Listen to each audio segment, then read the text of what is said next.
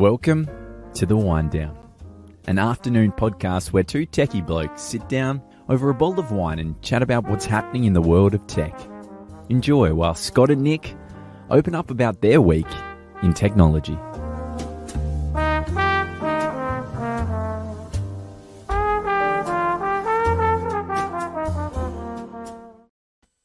Well, ladies and gentlemen, hello, good afternoon, and welcome to The Wind Down. I'm here with Scott. Hello, Scott. How are you? Hello, Nick. How are you? Now, hopefully for the last week, it's a lockdown wind down. Where are we? What are we drinking? Well, guess what? We're at home, and we're drinking wine. Hey, I've got a bottle of Lumber, the Menzies. This is fairly new, or actually in this year, the 2016 Pinot Noir Cabernet. It's actually a nice drop, you know. Oh, I've got a Petaluma, 2014 Coonawarra from Evans Vineyard. Yes, it's meant to be nice. It is nice, actually. So, interestingly, your Lumber's still putting corks in these bottles. Wow. Which is actually a challenge for the younger people of today, some of which are not quite familiar with what to do with one of these. Yes. Well, when we were back in pubs, when we acquired a bottle that had a cork in it, the person sat there looking at it going, this will be a challenge. Yes. Anyway, put it in your shoe and bang it against a wall. That's right. But the cork eventually did come out, all 12 pieces of it. Anyway, you got to start somewhere. So today, I have a bottle of 1976 port, which I believe the cork will be coming out in pieces. But there we go. Anyway, today, yes. So this week, the Australian Cyber Security Centre released their security report, annual cyber threat report. For last year. They collated all the information, put it into a nice big long PDF file, and said, "Here you go." So I thought I might just cover some of the highlights out of that because there's some interesting data in there. Why don't you do that? And I'll ask questions because I'm totally unprepared. I haven't read this report yet, so it's going to be enlightening for me as well. No, there's some good stuff in there. But there's actually more in there than I thought would be.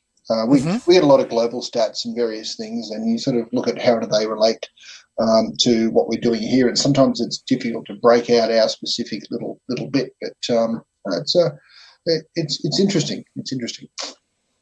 Oh, cool! So, what are the cliff notes? What are the big highlights? What are the things you went, ooh?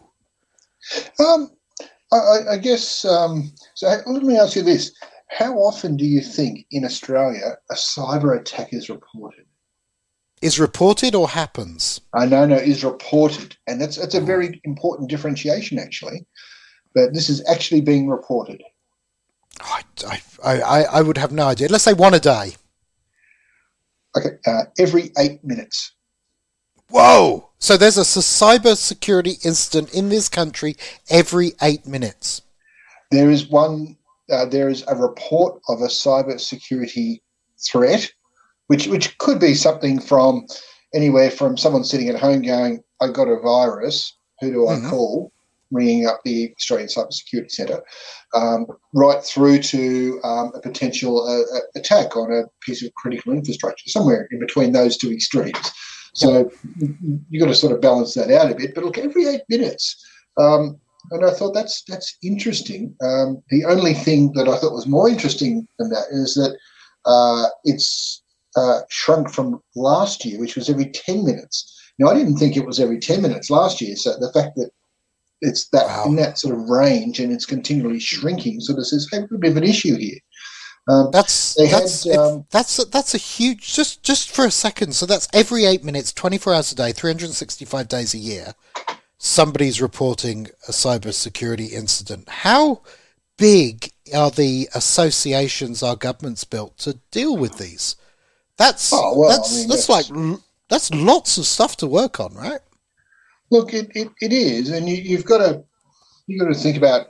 Well, part of this is it may not be your ringing a person; it could be you're reporting it via the website, and that there's some helpful advice available, or it could be that It could be very much that you've actually gone in and got a whole team of people involved to help resolve a critical issue.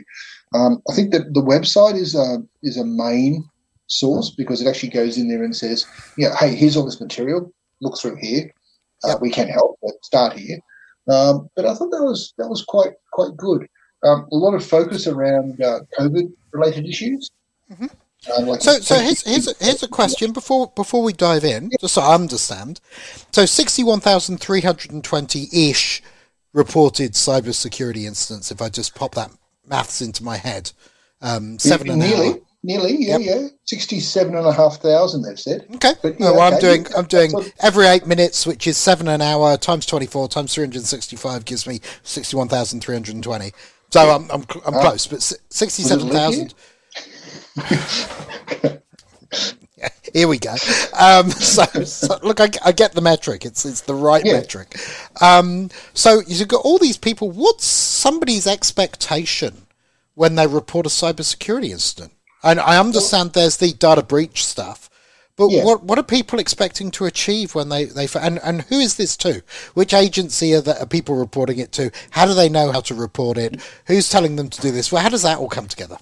Yeah, so look, the reports do go through to the government cybersecurity centre. There is there's a nice little website for that, and we can post some details about that. But you essentially go up there and you provide details on what's happened, and that is the report. Now, it's going to be, again, sort of a one extreme of people who have no idea about IT going, I've got this virus thing, my computer's running slow, I'm supposed to report this. What do I do? What button do I hit to make it go fast again? That sort of thing, right up to the team of security specialists going, we've had a serious issue at Blur, this is what it is, this is the virus, this is how do we get around it, what bit of malware are we addressing, are there known resolutions for this, can you help, is this new, what's the impact? Because when you start to get into some of the areas of critical infrastructure, that's not just a report, that's a response team starts to get generated in the government and in the various organisations. And I talk about critical infrastructure because, strangely enough, a quarter of all those reports came from a critical infrastructure-focused firm or organisation. Wow. Yeah, now that's interesting. Now I'm not just saying, it's a power plant or it's a whatever. There's a lot of things that could be called critical infrastructure, like most health-related facilities. You would sort of fall into that. A lot of key government areas would fall into that. So it is actually a fairly widespread thing. But when you're talking about a quarter of the events that were reported actually fall under critical infrastructure, I thought, oh wow, that's fairly huge. Absolutely. Yeah. So losses. Yeah. Reported losses, $33 billion. $33 billion. Yes. I don't know, is that tax deductible? That could be interesting. I suppose if you lost it, you didn't really generate it in the first place. Anyway, that would be an interesting sort of thought. That's there. Average. So you just said that some of these incidents are small, but the average loss per incident is $492,000. It's a fair bit. It depends on how you structure it. They've actually worked out that the median loss now is around $50,000, $50,600. Okay, so got lots of really small ones. It is skewed down that end. But having said that, $50,000 is $50,000. That's a good lunch. So you'd hopefully not. I don't know where you lunch, Scott. That's like 100 good lunches at the beach just club. A hamburger and a nice bottle of wine in some cases. Yes, you've got to lower your taste on wine, Scott. Really. Oh well, but look, it's. This is the whole thing, and what we are seeing, it's showing up in the report, is that the vulnerabilities or the exposure of known vulnerabilities, they're being attacked a lot quicker. So when you get vendors coming out and saying, "Hey, we're releasing a security update, we are aware of this security issue in our code. Here it is. Make sure you upgrade to this level to address this address this issue." People don't necessarily put those updates on fast enough. And the problem is when the vendor comes out and says, here's the known problem, and there's a database of all of it. There's a proper structure for reporting these. You've also got hackers going in there going, oh, vendor X in their software has just declared they're open to this particular problem. Let's go and write some code that targets that problem in that software and see how far we get. Yes. A lot of exposure coming from that. That's fascinating. I had a chat with a customer this week, and a prospect actually. They weren't a customer, and they were saying, "Oh, you're not going to make us update to all the newest stuff, are you? What about the bugs in that?" And I went, "Wow, if that's still your perception, you're so far behind the eight ball. It's quite frightening, because really, from a security point of view, you really should be up with the latest and greatest everything, right?" Well, that's just it. I mean, it used to be that code was not well tested, and would be, all the stuff would be thrown out there, and the public and the companies would be used as the test bed to find out what went wrong, have all the reports come back in, and there's your bug list, which had that mindset of, look, I don't want to be the first one to update. I want a few other people to go through this for a month or two or 3 or 4 before I do this, and that way any potential issues of that update will get fixed.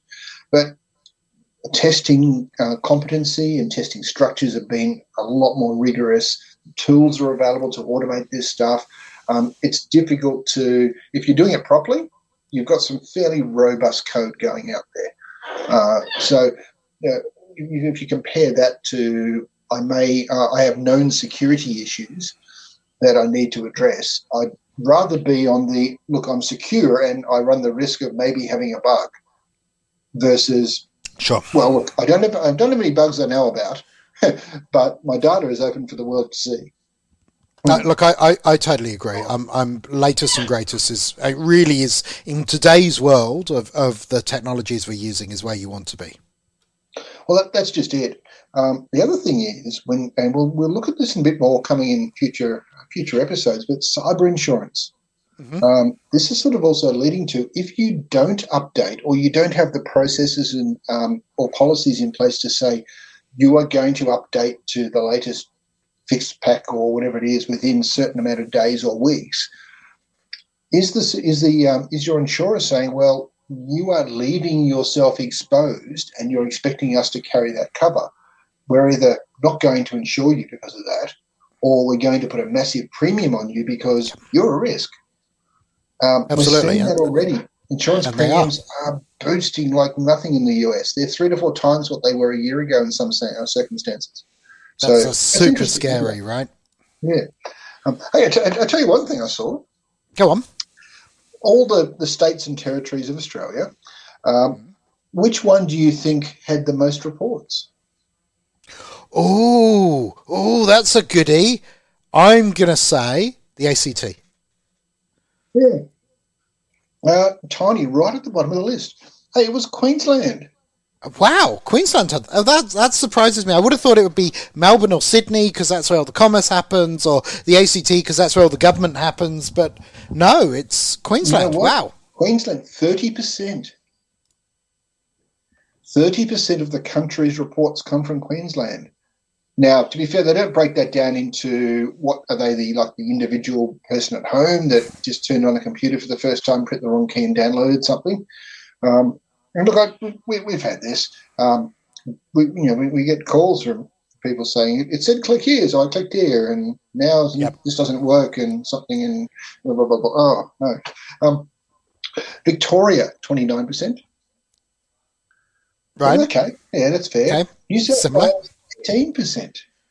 Did you say 18%? 18% for New South Wales. Wow. 1.8, yes. I thought New South Wales and Queensland's numbers would be reversed in this picture, just based upon the general sort of economic IT. Yeah, but I think we've got to be careful here, because we've got the mixture of how many people are getting cyber incidents versus how many people are reporting them. Did Queensland have a big advertising blitz saying report your cyber incidents here or something? Well, that's something we might not know.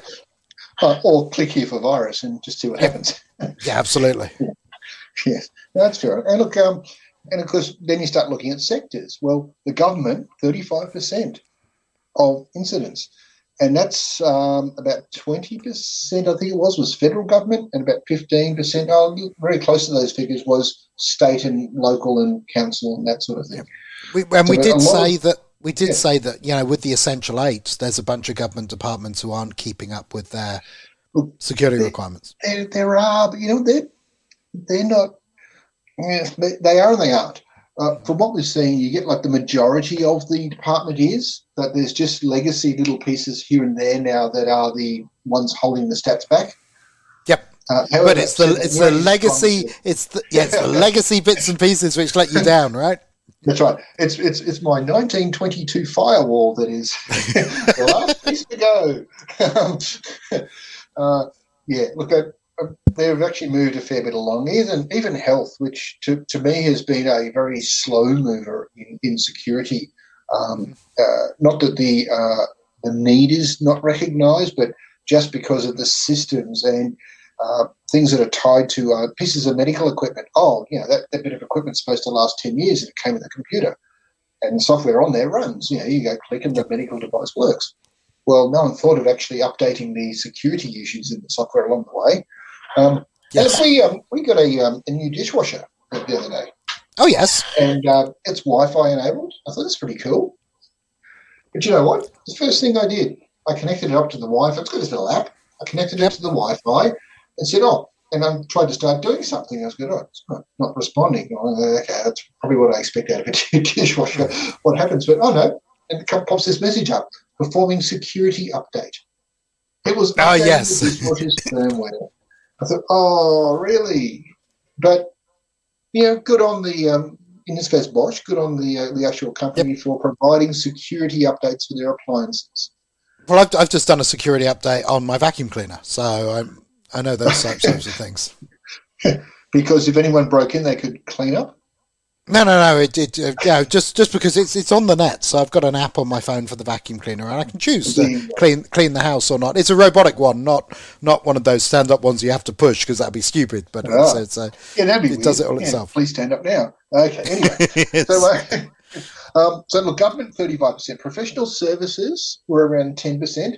And that's all scientific or consulting or like accounting, legal, those sort of things.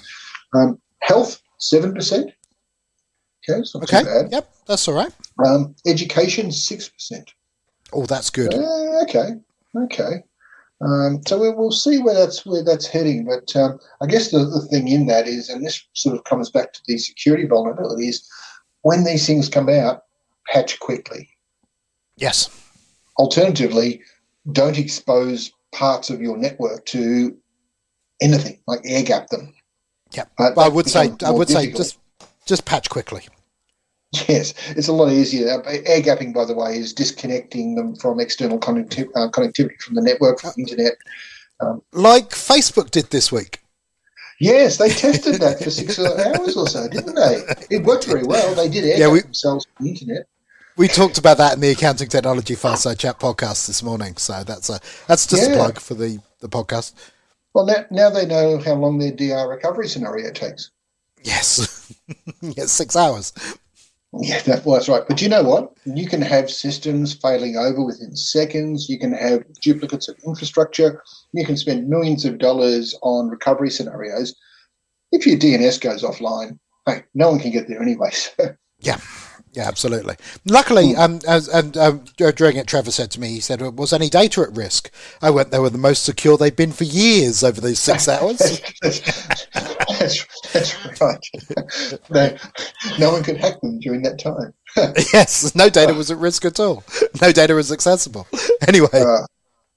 That's interesting. So it's an interesting report. It does really throw a few things out there just to say, look, the situation's getting worse, and there's more and more things you have to do to protect yourself. And you've really got to be on top of this. And I guess this sort of comes down to, if you're not really comfortable with this, look, seek out help. Find some IT specialists that can. Most people in the IT industry will be able to put basics in place to be able to help you with things like this. So it's been very interesting reading of this. Even looking at major points they're pushing. Patch within 48 hours where an exploit exists. Well, exploits exist as soon as the vendor announces there's an issue. Yeah, we're 0 day now, so you should be patching immediately. I agree. Yeah, there's a lot of data in here, and it just jumps out. Canberra was 2%, by the way. Wow. Yeah. The AC2 was 2%. Well, they are smaller, but you would have thought there's a bit of a honeypot down there. Yeah, look, it's interesting. Tasmania was 2% too. Wow. So there's a bit of a mix, but I guess it's but you also get things like online shopping scams and banking scams, and your credit card is expired. Click here, enter your number. That stuff still works. It does, because people don't think, right? People are busy and they're not thinking about it, and that's one of the biggest learnings out of all of this is whenever you receive a communication asking you to give up some data, think about it. And I forget, it could have been you. I'm trying to remember who told me. I was chatting about the people who phone you up and ask you for your personal details. I think we did this in the scams one recently, and people are surprised when I say I'm not giving my personal details to somebody who's just phoned me over the phone. I don't care who you are. Give me a way that I can verify to speak to you. Hardly anybody does that. These people are used to people just answering the phone and giving away details willy-nilly. It's really fascinating. No, you know what? There is actually a breakdown of the types of threat that have been reported. And there's one interesting factor in there, at least that I thought. Malware. Yes. 2%. Wow. 2% of the threats are classified just as raw malware. I've been infected with something and something's happening on my machine. I don't know what's going on. As in like a denial of service or something that's preventing you from doing something. Yep. What it is the hacking industry has moved on beyond that point, because if you just want to infect someone and break their machine, there's no monetary return for that. Yep. You've really got to get down to it, like fraud. Here we go: shopping, online banking, identity theft, investment, selling of stuff, bulk extortion. That's an interesting one. Romance scams, bullying, harassment. And these are the bulk sort of things that are coming in these days, where there is an ulterior motive or there is an outcome as a result of the attack. So, it's funny you mentioned it. I've got a friend who's he's in his 60s and he's single, and every now and then he'll get, quite often, like 3 times a week, he'll get some young lady appear on WhatsApp or whatever he uses and try to get romantically involved. He talks about it. It's quite funny. We follow it, and he goes, "How long do you think before she goes, have you got any investments?" Right, and the big one at the moment has been, I'll set up a cryptocurrency wallet for you. And you can put your money in it and get some crypto, because obviously you're in your 60s, you wouldn't know how to do that technical thing. And of course they walk away with all of your money. Right. Yeah, I had a couple of random things reach out to me on WhatsApp and a few just looking at what's up there. But, stage one, if you're going to go and try to scam someone, at least spell their name correctly. Like their first name. And going, really? Sorry, snot. It's absolutely going, really? Did you even read this before you sent it out? And what classifies that as an appropriate use of time to, I don't know, it's frustrating. If you're going to do something, you must do it well. Yeah, absolutely. My friend was telling me he gets ones where he'll see them, and some of these apps tell you how close they are to you. And there'll be someone within like 100 kilometres one day and like 2,000 kilometres away the next day. And during lockdown, you actually can't do that. And they're just getting close to whoever they're targeting, right? Well, there you go. Okay, so it was an interesting report, and basically sort of reinforces what's going on. So what are the actions? What should people do about this type of thing? Yeah, so there's a few things. Like we know about the Essential 8. Yep. And it's not a difficult list. It can be time-consuming, and there can be a fair bit of work in there, especially if you've got a bigger network and a lot to do. But it's not what you call an overly complex list. Hey, I've got an interesting comment just came in on the when you were talking about misspelling names. So Chrissy said, couldn't part of the misspelled name be to filter out people who are less likely to fall for it? And that's actually a really important point, because people who will fall for it, you don't want to target them. You want to target the absolute idiots who won't fall for it. So I think that's a really clever comment. Okay, so instead of going back with something like "Dear Friend," you can go "Dear Fiend" and see what happens. Or I don't know. Yeah, interesting. Go for the put out a scam with the lowest common denominator and just see who responds. Because if you do respond to the lowest common denominator, you must think there's some good. Yeah, okay. Interesting. Yeah, absolutely. we know about the Essential 8 out there. The Australian cyber.gov.au has got some great material up there. Yeah, look, it's a bit of reading, but it's an investment in time in this area is not necessarily a bad investment. For sure. And like anything, like if you don't know what you're doing, hire an expert. And that's from everything to accounting and tax and medicine and, technology and all sorts of things, There's once a poem which ends with, "'Tis the duty of the wealthy man to give employment to the artisan." But it's also important to get expertise where you know it and don't assume you know everything, because you really don't. Exactly. Especially in the health area. Yes, go and ask the doctor.